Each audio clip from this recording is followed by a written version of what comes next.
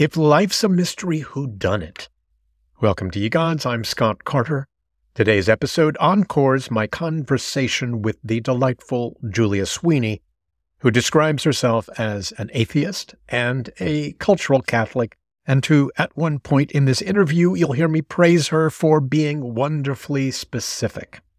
Before we hit play, when you hear Julia refer to Pascal's wager, Blaise Pascal was a 17th century French mathematician, philosopher, physicist, and theologian who proposed that since no one really knows if God exists, that we should bet our soul that he does. Pascal reasoned that if he does exist, we'll win by being rewarded for our faith, and if there is no God, nothing matters anyway. Whether or not God exists, what matters to me is that you now enjoy the provocatively original Julia Sweeney. That's my point of view, and I will go down for that point of view. And that is Catholic of me. That's what I feel like my mother's calling Catholic. You're so Catholic, well, you won't even give yourself the pleasure. Like, what she's saying is, you're so convicted to the death of what you think is right that you won't even have the pleasure of thinking the world is a magical place. That's one of the great things I got from Catholicism, is a conviction of belief. I just happen to not believe in God.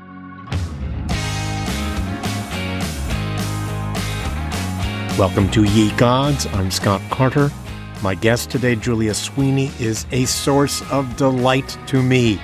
Some of you best know her from SNL, but others, myself included, think primarily of her one-woman shows. First, God Said Ha, about her and her brother having cancer at the same time, a clear-eyed, compelling, often comic portrayal of a family in crisis. She then followed that up with Letting Go of God, an account of her spiritual journey from growing up in a large Irish-American, very Catholic family in Spokane, Washington. Then, as a thinking adult, she goes on a 3-year spiritual journey of one comic, tragic episode of disillusionment after another until she makes what I think Gwyneth Paltrow might call a conscious uncoupling with God. Because from Julia's perspective, she did not think that God existed, which I think any reasonable person would conclude that is the least one can expect from a deity. Her fans will be happy to know that there is a filmed but yet to be released third solo show, Older and Wider, and it is a pleasure to talk to you, Julia Sweeney. How are you today? Scott, that was very nice. Thank you so much. You're welcome. And I've been binging Julia Sweeney, and it is, well, it's incredible because the first monologue goes back decades, and I watch you evolve as a human being, and there are also accounts of the different members of your family that come in and out through these different long stories. So first I want to establish, are you religiously pretty much where we last saw you at the end of Letting Go of God, that is, God sort of like the ex, you're not mad at him, but you can still be friends, but it can never be what you once had growing up? I guess you could say it like that. Although, I mean, I just so don't believe in God. To me, it's just such a figment of my imagination. It's like a pretend friend that you'd have as a child. Like, the closest I would say is that I do think the concept of God as I defined it is a useful tool. So, like, sometimes I say to myself, what would God want me to do? And when I say God, I mean this character that I created with the help of the Catholic Church and everything I read, who cares about you in the best way or knows everything or whatever it is. And kind of as a way to get into your, I guess you'd call your wiser, higher self. It's a useful tool to say, what would God want me to do in this moment? I would say sometimes I call on that just as an experiment. That's probably as close as I get to being religious. And so when you're calling on the God character that you don't believe exists, is it clarifying to you when you do offer this, it's either a prayer or a meditation, but you're offering something out, do you feel you're getting clarity back? Yeah, sometimes. Any more than if you didn't specifically focus on what would God want me to do? No, I would say it's less and less useful. I can say, what's your best self say about this situation? I mean, like, the thing about God is it's imbued with all this knowing of what the future is going to hold, or knowing what's in the hearts of people that we can't possibly know what's in their hearts, or understanding the machinations of the past in ways that I couldn't possibly understand. All those things that you would attribute to a God, an all-knowing God, right?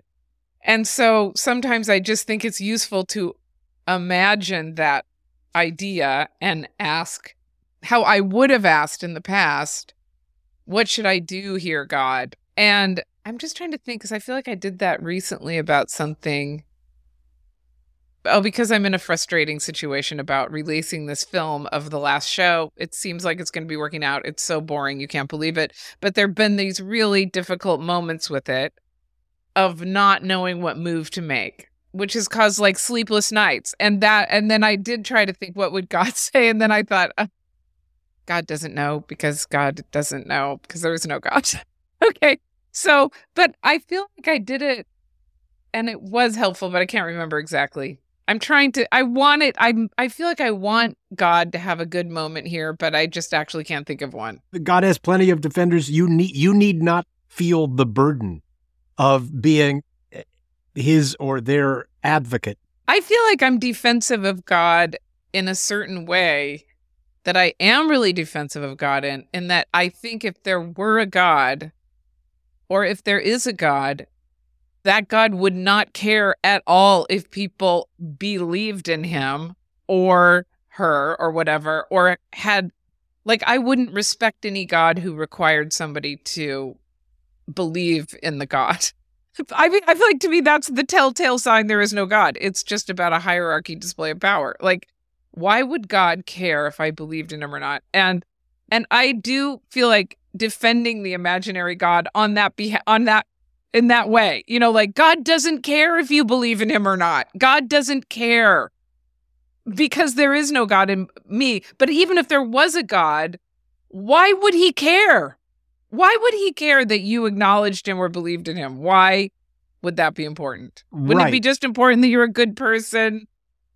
I mean, I guess if you're imagining a God that wants people to be good people, why wouldn't he just care that you're a good person? And the best way to be a good person, like somebody who does good for their fellow humans and doesn't believe in God, is such a superior person than somebody who does believe in God and then does good things. And that to me is so obvious that even if there was a God, I would think he would like the people who didn't believe in him the most. And the notion of the needy God. Yeah. That needs to be worshipped 24 hours, 24/7. It posits a pure God. Yeah. Who is not quite convinced of his own omnipresence or omnipotence in a way that if it were a true God, you would think that God would be very secure in the knowledge that, the same God that would say, I am that I am, might be a God that would also be secure enough not to be needing people to be paying lip service. It's like that, like those initial cabinet meetings where Trump had everyone go around the circle of the table and not talk about how they were honored to be serving the American public in this very important role, but simply talk about how honored they were that President Trump had chosen them. Well, I have a theory about that. Okay. That Trump was such a great way to watch our primate behavior in action. I think it's not, of course, I don't think there is a God, but I think it's all performative, not even for the top dog, the top God. It's performative for each other. You're showing the obedience of each other to each other. And that, to me, is the signaling that's most important. That's what Trump wanted. Well, first of all, Trump is a crazy narcissist who needs people to compliment him. But I don't think it functions for that purpose. I think it functions to show other people that you've made these people submissive to the point where they are required to say certain things. So at a church, it would be certain prayers or certain, God, you are the mightiest. It's really, it's not about God needing to hear it. It's about you signaling to your fellow people that you are part of this group that all is putting this one idea above all else. And that's what's important about it.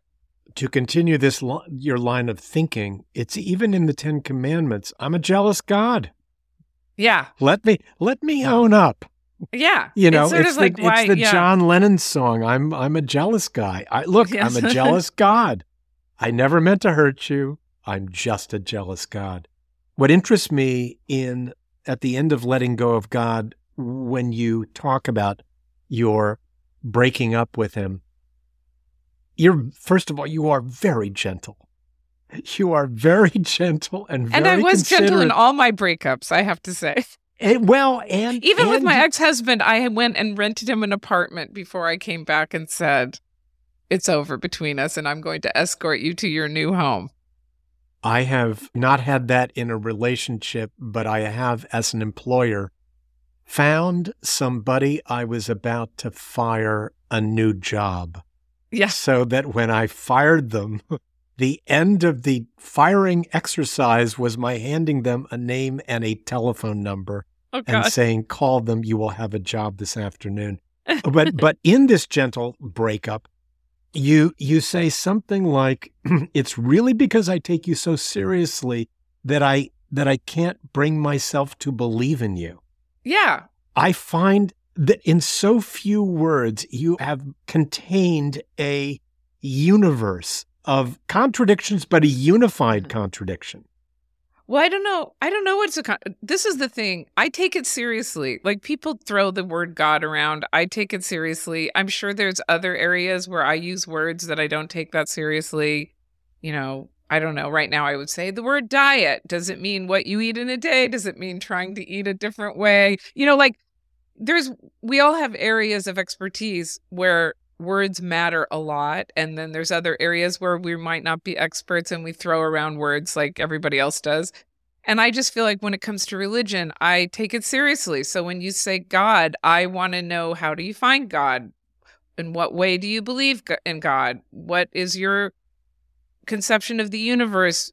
Even though most people in just casual conversation will bring up the word God all the time. And in some ways I really get it, like poetically. I always think God is such a great metaphor. Like I refuse to let go of God as a metaphor, but I happen to take it seriously because I believed so.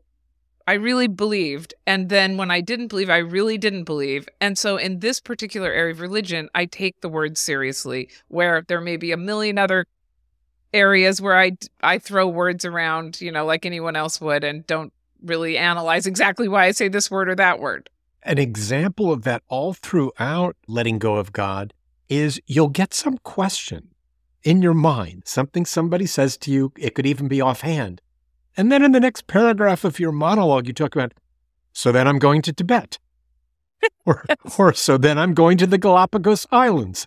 And it's like, probably the person who started you on some of these thoughts, like the two Mormon guys who come to your door at the beginning of letting go of God, had no idea that they were going to be starting you on this epic journey that was going to lead you to the opposite of what they wanted from you. Although I don't even think they want that. I mean, like, now I just see how religion functions as a social force. Do they really care if people are believing in God in the Mormon way? I think they grew up in a family and this is what you did to kind of bind yourself to the culture they grew up in, and you go out and talk to people in a certain way so they have a common culture, and they get these boys or sometimes girls to do this at the time when their sexuality is peaking. And so it kind of makes them conform to Mormonism at a particularly crucial time. And then that's worked very well for the Mormons. So I don't even think of them now as people who are trying to get me to believe. I just feel them more as like a cultural phenomenon that landed on my door. You talk about days before the two Mormons came to your door, you had this heal me, very intense religious experience. that often you don't answer your door, and you did for these two that were coming to you, and their first words to you is, "We have a message for you from God." I know. And it probably in your mind is connecting you to this strong feeling that you got a few days before. Okay, let me rephrase that. The connections that you're going to make and the community that you're going to have with these certain people is very valuable, whether you have to say you have to believe in something and whether you do or not. And that was the right place for them. It was the closest to them, and they had the people that they felt were most like them. Yeah. Therefore, that was a good thing to do. Exactly. And in the very last show, you have your mother saying to you, "You're so Catholic, you won't even give yourself the pleasure of believing in God." And you make some comment like, there's some truth to that. Okay, but this is why I think that, because I separate Catholicism from belief in God. Catholicism is a cultural force that has all kinds of different influences, in it. It's a soup of influence, as all cultures are. And one of them is kind of strict taking things seriously. The Catholic Church, no matter where it's leading you, you must go where it's leading you. And even if it means you're in pain. And of course, I was really into hagiography. I was and still am really interested in saints' lives and all that. So of course, I admired people who went with where the world was heading, or the ideas were sending them. And in their cases, these saints that I admired, that it meant that they were going to be burned on the rack or something. And they endured it because they had their conviction of what they believed.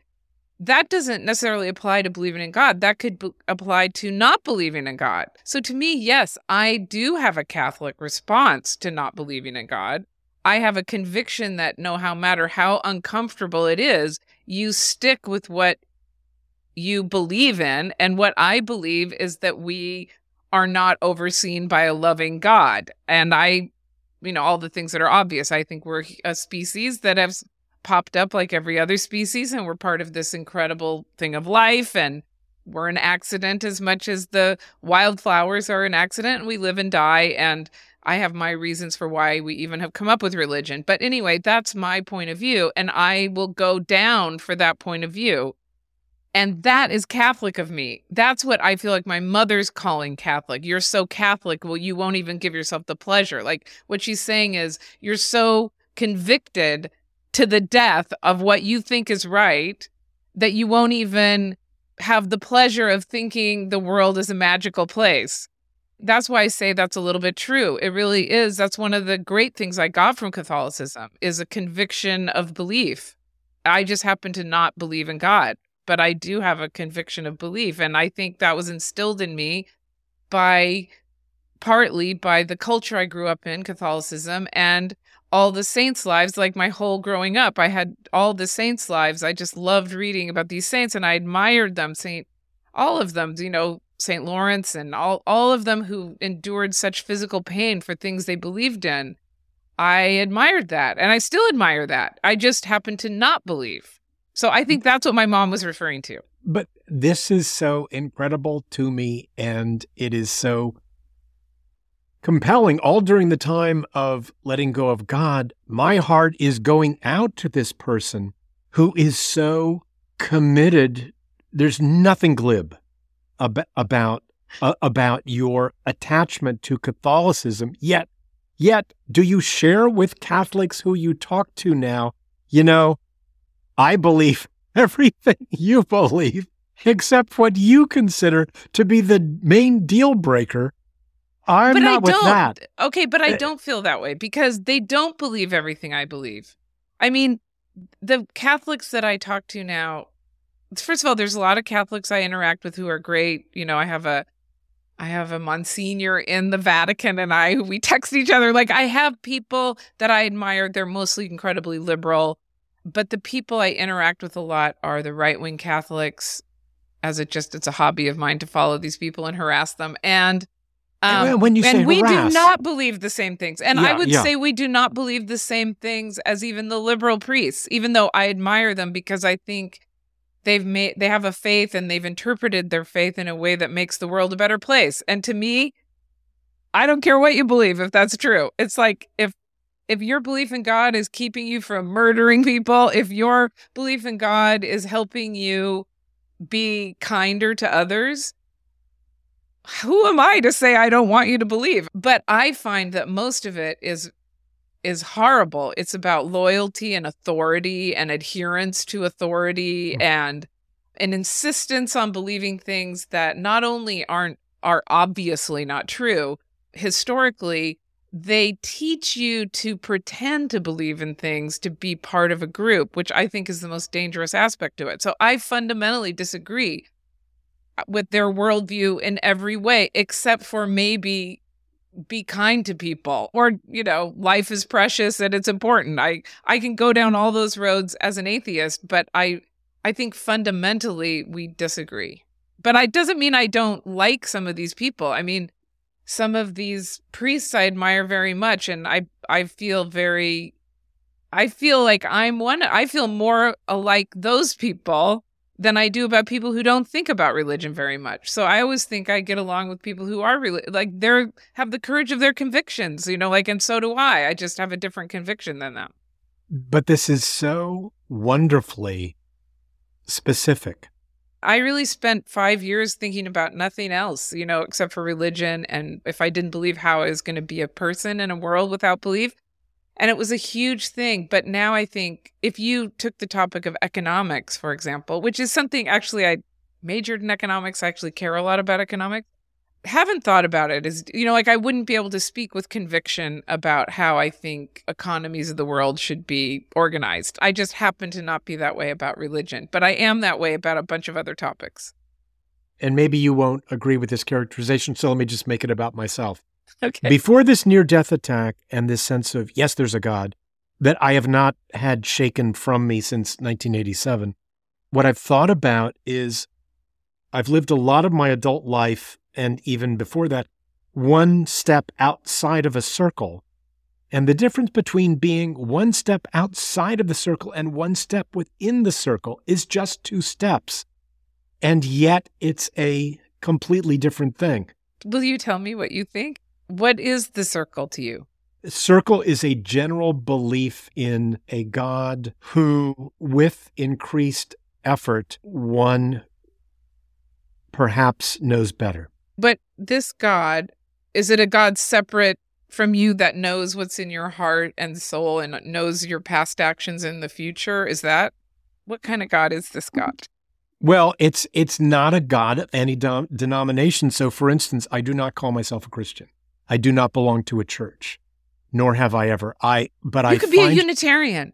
Well, I went to some Unitarian services, and maybe it was the place where I went. But they seemed so vague to me that it seemed as though their intention was to not take any strong stand by which someone might be offended, to be generally agreeable, where I thought I'm not being educated in any way or learning, or I'm not being provoked to be considering something new by being here, which versus this conversation that I'm having right now, I feel like you are challenging me, not in a confrontational way, but just you're bringing up things in ways that I haven't thought of before.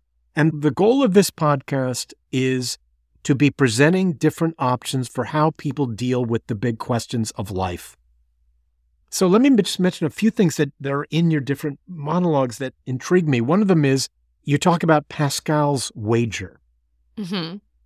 Could you describe that to people?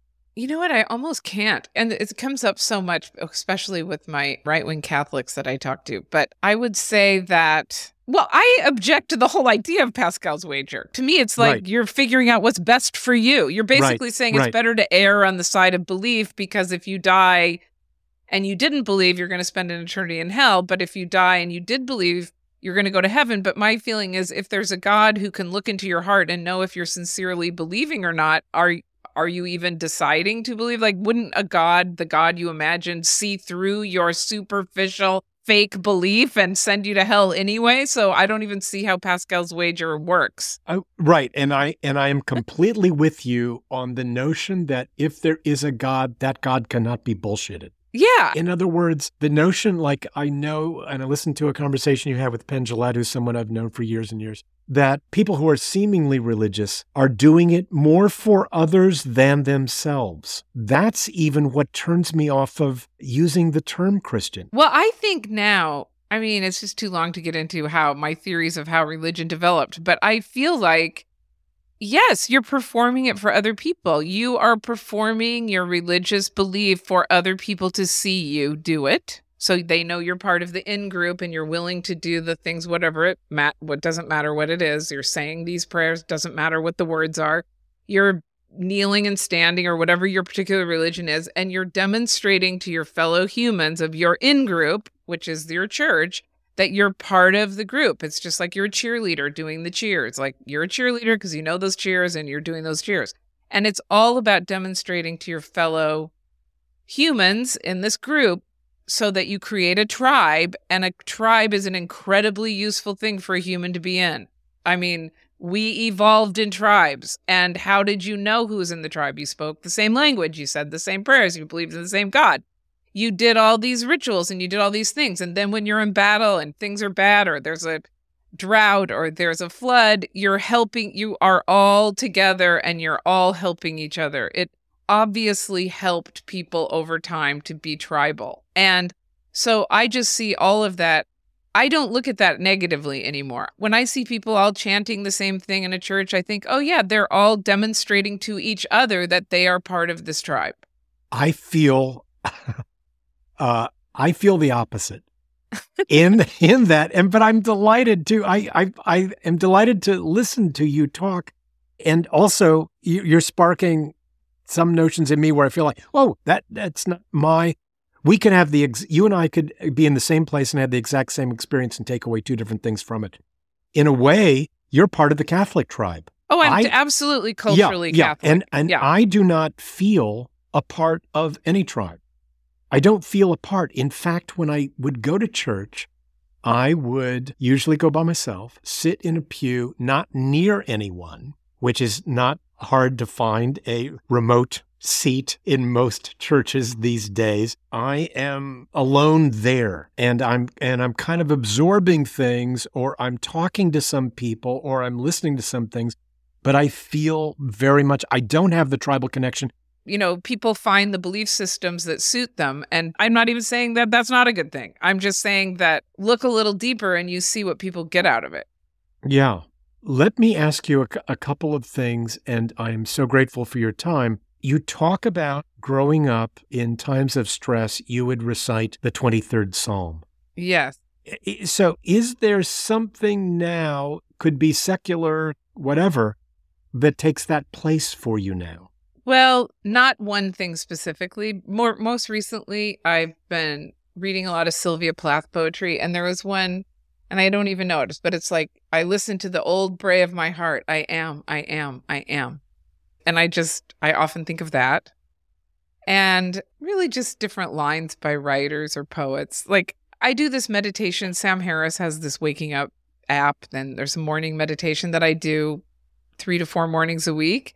And it's only 10 minutes, but he is, in some ways, it's so annoying how much he's just focused on this one aspect of thinking about meditation that sometimes it's irritating to me, but it's all about trying to look for the one who's looking, like that idea. So you're closing your eyes, there's still a visual field even behind your closed eyes. And then you try to, at the snap of his fingers, turn the camera around and look at the one who's looking. And the point is that there is no one looking. I mean, there's just a field of consciousness where certain sensations and ideas and physical sensations and the sense of a body are coming up into consciousness, and that's all part of one field. And even though it irritates me to no end how much he's hammering that relentlessly in every meditation, it has helped me feel calm at other times. You know, like when I had recently, because of my film, it's just boring to get into, but like how it's going to be released and bleh, I felt incredibly at wit's end and upset, and I can feel myself wanting to go into a blame spiral of myself and the universe and everybody around. You know, I can feel it. I can feel the churn. And I do use this idea that you're just a consciousness that is having sensations coming to you. Right now, you're being bombarded with thoughts about this difficult situation with your career. But those are just thoughts. And there's also the wind on your face and the beat of your heart and the sensation of having a body and a head and looking out. And I understand that that's kind of fake and made for me to feel. And I also understand that it's real also. And that has helped me a lot, I would say, recently. Practicing that kind of it's really getting out of yourself, and your thoughts. Here's the last thing I want to ask you about is I want you to imagine you wake up tomorrow morning and you have been appointed by it's the first time everyone in the world has agreed on one thing. Everyone wants you to be the benevolent dictator of the earth for one day, and you only have one ceremonial duty, which is to tell them all one work of art. It can be a movie or a play or a book or a song or a painting or a sculpture or anything that has spoken so much to you that you think if everybody else on the world heard this or read it or watched it or experienced it, it would make the world a better place. Okay, I have it. But it's my answer for this second, and in an hour it would be a different answer. Okay. Tokyo Story by Yasuhiro Ozu. Ozu's my favorite director, and he's a very Buddhist-minded director who made movies between 1920 and 1960 when he died. And they're family movies, but they're really about life. And Tokyo Story is really, it's actually not my favorite of his movies, but it's the most profound about a worldview. And it's about these parents who are older in their 60s. And they go to visit some of their children in the big city. And their children are all awful. They don't appreciate them. They don't want them around. And they kind of end up wandering around Tokyo and going home, and various things happen. And it's just, and there's a great line in it where Setsuko Hara, who's one of the stars of it, and she's a wonderful Japanese star, she's with the good daughter of this family of many children.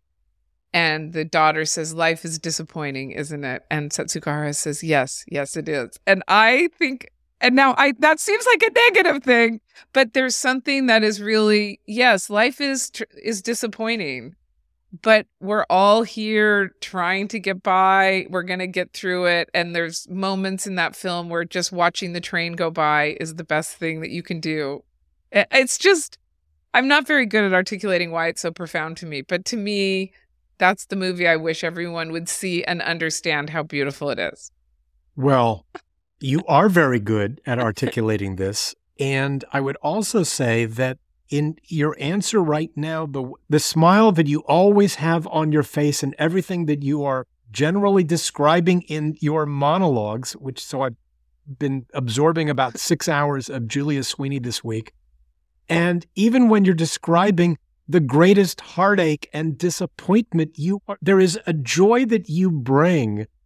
Isn't life incredible? But I actually don't think that's me, because I actually was just explaining it's you right now. It's an accident of my genetics. I'm a very ebullient, positive person. It really has nothing to do with any good qualities of me. It's just something I happen to inherit. I mean, I'm an optimistic person, maybe to a fault, and it makes me pleasant to be around, I guess, mostly, except when I'm irritated, obviously. But I think that's just an accident of personality. Like I'm around people who have very disgruntled personalities. I don't think it's in their control. I think they're just that way. And I think I'm just my way. It's just in that way, I was lucky. May I say that your way is more delightful to be around it than is. people that I agree with. Who are disgruntled and who are a drag to spend time with. That will never be said of you, Julia Sweeney. Thank you so much, Scott.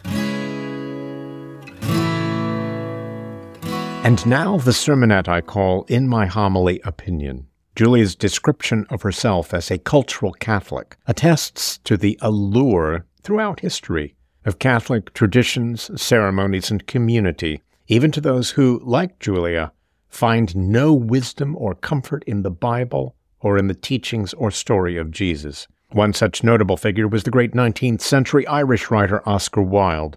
Here is a scene adapted from his only full-length novel, The Picture of Dorian Gray. It was rumored of Dorian once that he was about to join the Roman Catholic communion, and certainly the Roman ritual had always had a great attraction for him. The daily sacrifice, more awful really than all the sacrifices of the antique world, stirred him as much by its superb rejection of the evidence of the senses as by the primitive simplicity of its elements and the eternal pathos of the human tragedy that it sought to symbolize. But he never fell into the error of arresting his intellectual development by any formal acceptance of creed or system. No theory of life seemed to him to be of any importance compared with life itself. He knew that all the senses, no less than the soul, have their spiritual mysteries to reveal. In 1900, Wilde self-exiled from Britain after 2 years' cruel imprisonment for gross indecency. Broken in body and spirit, attended public audiences with the Pope at the Vatican in Rome, and later, as Wilde lay dying in Paris, his lifelong Catholic friend and literary executor Robert Ross brought a priest to the seedy hotel room to initiate Wilde into the Holy Roman Church. It's a matter of speculation if Wilde was conscious during the ritual, and he died soon after at age 46. So can an unconscious person be saved by a ritual? Can the senses reveal spiritual mysteries? Please email me your true life story at yegodspodcast@gmail.com. Thank you for listening, and until next time, be of good cheer.